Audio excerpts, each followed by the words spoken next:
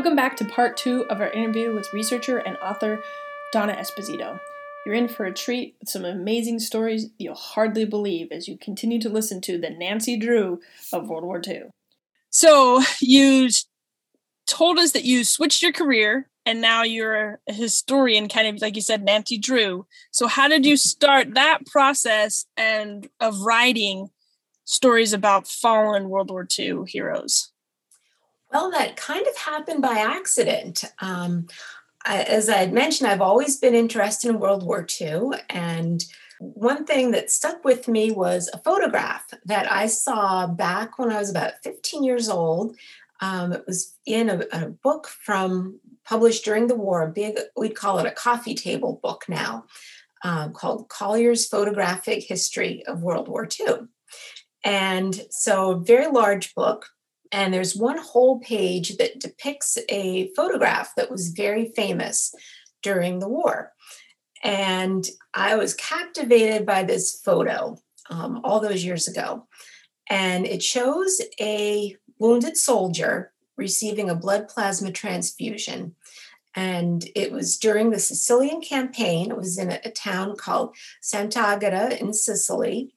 And there's a medic giving him this transfusion, but it's in the kind of an alley in front of a home. And in the doorway of the home, there is a group of two girls, a little girl and an older girl, and their mother. And they're watching this scene before them. And it's a really amazing photograph. It's one it's still today reproduced quite a bit. And so when I first saw this, the caption didn't include any names whatsoever, just, soldier's life being saved by this blood plasma transfusion. So the years went by and I would see it periodically in a book here and there, and there was never a name associated with it. And then about the time I'd started writing my book, I had also gotten a subscription to Ancestry.com and was doing some genealogy research on my own family, which I very quickly realized is not very interesting. But I had also was looking, I guess, as research for the book, was looking at some photos at the National Archives and website and came across that photograph again. And this time there was a complete caption with the name of the soldier, the wounded man, and the medic. And I thought, wow, I'll look him up. This was, about 2008 or so. And I thought, well, maybe he's still alive. Maybe I could get in touch with him. So I looked him up. So his name was Private Roy Willis Humphrey. He was from Toledo, Ohio. And I searched on Ancestry.com, and I was stunned to find out that he had been killed during World War II. But I figured it was after this, in a subsequent battle, because the caption of this photo always clearly said about the plasma saving his life. Well, that just kind of activated the Nancy Drew detective in me, and I had to know more about this story. What happened to him? I knew his unit. He was in the 3rd Infantry Division, and I knew they went on to serve in some pretty rough battles throughout Italy and the invasion of southern France. So I was expecting to see that perhaps he died in 1944 or something like that. Well, it turns out he died the very next day after this photograph was taken. And that was just a shock to me because it just hadn't occurred to me that he hadn't lived. So I kept digging, doing more research, and was able, thanks to Fold3 and Ancestry.com, newspapers.com, to find out a wealth of information about the photograph, about the soldier, Roy Willis Humphreys. And he was from Toledo. He was a welder before he enlisted. And he had an older brother and a younger sister. His brother was 2 years older and was already in the Army. And he, in fact, went to serve in the Pacific Theater and thankfully did come home. And so Roy was hoping to be a paratrooper, but got assigned to the infantry instead, 7th Infantry Regiment of the 3rd Division, went to North Africa, and his first battle was the invasion of Sicily. This happened on August 9th, was the date the photograph was taken, August 9th of 1943. And it was getting close to the end of the battle. The battle only lasted until the 17th, and the island was captured. It turns out that he, after being treated at this makeshift aid station, was taken to a hospital, and he died there the next day as he was being operated on for the shrapnel that had wounded him. Even though in the photograph, he actually looks very peaceful, doesn't look terribly wounded. He did, in fact, have a serious spine injury and unfortunately died during that operation. I found out a number of really fascinating things about this. First, the photograph itself was taken by a photographer, an Army Signal Corps photographer, Lieutenant John Stephen Weaver from West Virginia. He was there throughout the whole Sicilian campaign, taking his photos, sending the best ones in. Of course, he didn't really know what was going to happen with them. He was delighted when this photo was chosen to be published in newspapers across the country. This was a really big deal because up to that point, there was a censorship law in place that didn't allow showing severely wounded Americans. When this photo then was in the newspaper at the beginning of September of 1943, it was really the first time that Americans were seeing a severely wounded American. They could see ones that were, smiling from their hospital beds and looked, were perfectly fine. But here was obviously an unconscious young man receiving medical treatment. But the caption of every photograph stressed how the blood plasma had saved his life. And this was wonderful because it caused a huge surge in blood donations across the country, which was a really big deal. At that point in the war, there was no way to store whole blood, and so they would dry down and use the plasma that they could reconstitute on the battlefield. So to have Americans across the country coming forward to donate their blood was a huge, huge deal.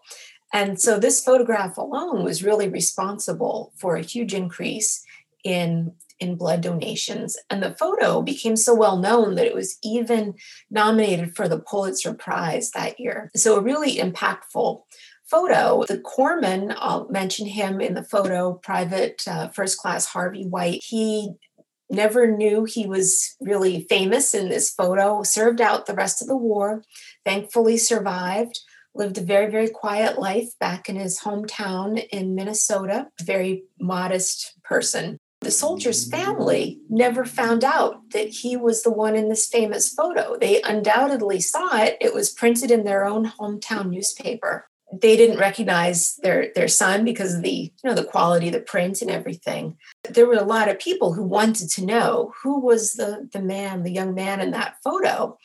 And it took a while, of course, for communications to work back in those days.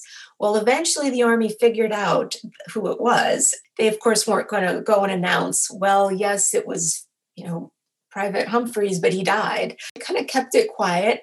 Other soldiers across the country came out and said, oh, yeah, that was me. And they kind of just let it go at that.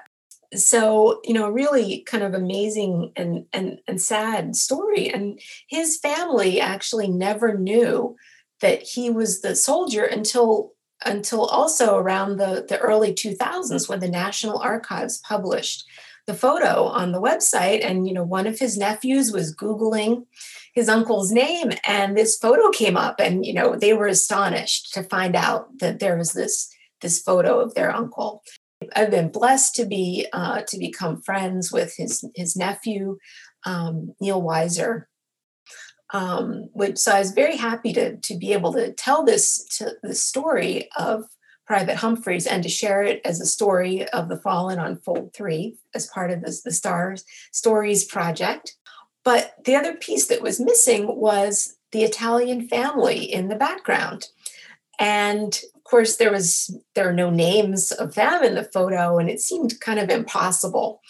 Well, about in 2018, it was going to be the 75th anniversary of the Sicilian campaign and this photo. And I started thinking about, wow, I'd really like to go there. and see if I could find the spot where it was taken. Well, I used Google Street View to kind of walk around the town and see if I could find it. And I had no luck. Everything looked the same. And I never in a million years would have figured out where it was. But I sent off a couple emails to some local community organizations in the town. And lo and behold, I get back an email from one person, Andrea Sterniolo, saying, "Oh, my friend has been researching the same photo. He knows where it was taken and he knows the family." So that way I was able to connect with my wonderful friend, Sicilian researcher Ciro Artale, and he had uncovered the whole story of the Italian family, but he didn't know the story of all the Americans in the photo. So together, we were able to put everything together. I was able to go in August of 2018 for the 75th anniversary. Ciro had organized an event to commemorate the Sicilian campaign and the photo specifically. We were able to go to the very spot, and the two little girls who were in the photo, they're still alive. However, they've moved to the north of Italy, so they couldn't be there. But their two sisters were there, who were there the very same day. Just by chance, they didn't make it into the photo. And so if there's time, I could tell you just a little bit about the family in the photo, because it's another kind of poignant piece of the story. The house belonged to a family woman named Tindra Kuzma, and she had 6 children, 1 son and 5 daughters. And her oldest son, was drafted into the Italian army, and he served in North Africa. Well, he became ill with some sort of probably tuberculosis or some kind of lung ailment, and they sent him home. They didn't even try to care for him. So they sent him home, and he came home to Sicily, and he died, unfortunately, from his illness the year before in 1942. And he was 21 when he died at home, at his mother's home. And so a year later, there's his mother witnessing this heartbreaking scene of a young man, this exact same age as her own son, this wounded man being treated in the street right in front of her home. And the expression on this on her face, this mother's face, is just it's unbelievable. There are no words to do it justice, but you can see the sadness in her face. It's very, very poignant. And her 2 daughters, the oldest one was 15, Maria Giamo, and the little girl, Pina Giamo, and was just 5. And they had 2 sisters in between their 2 ages, Rosa and Stella, who I had the extreme pleasure of meeting. And they had a little, even younger daughter, Amelia. And so it was wonderful because there was quite a number of family members came there for that day, for the 75th anniversary. And I got to meet the little girl's son and grandson. So of course she's an elderly woman now, but it was just an amazing experience, and to be able to come together and learn the other side of the story. As I said, when I learned that sad story of Private Humphreys, I knew I had to write him into the book, just to kind of give him a little bit more life, since his life was cut so tragically short. So at least he gets to do a few things in the novel, and go to a USO dance and have some fun, and so it was really an honor for me to be able to share that with his family, and have their family in the book as well. So it's been an amazing experience to learn these stories, and just wonderful to be able to share it.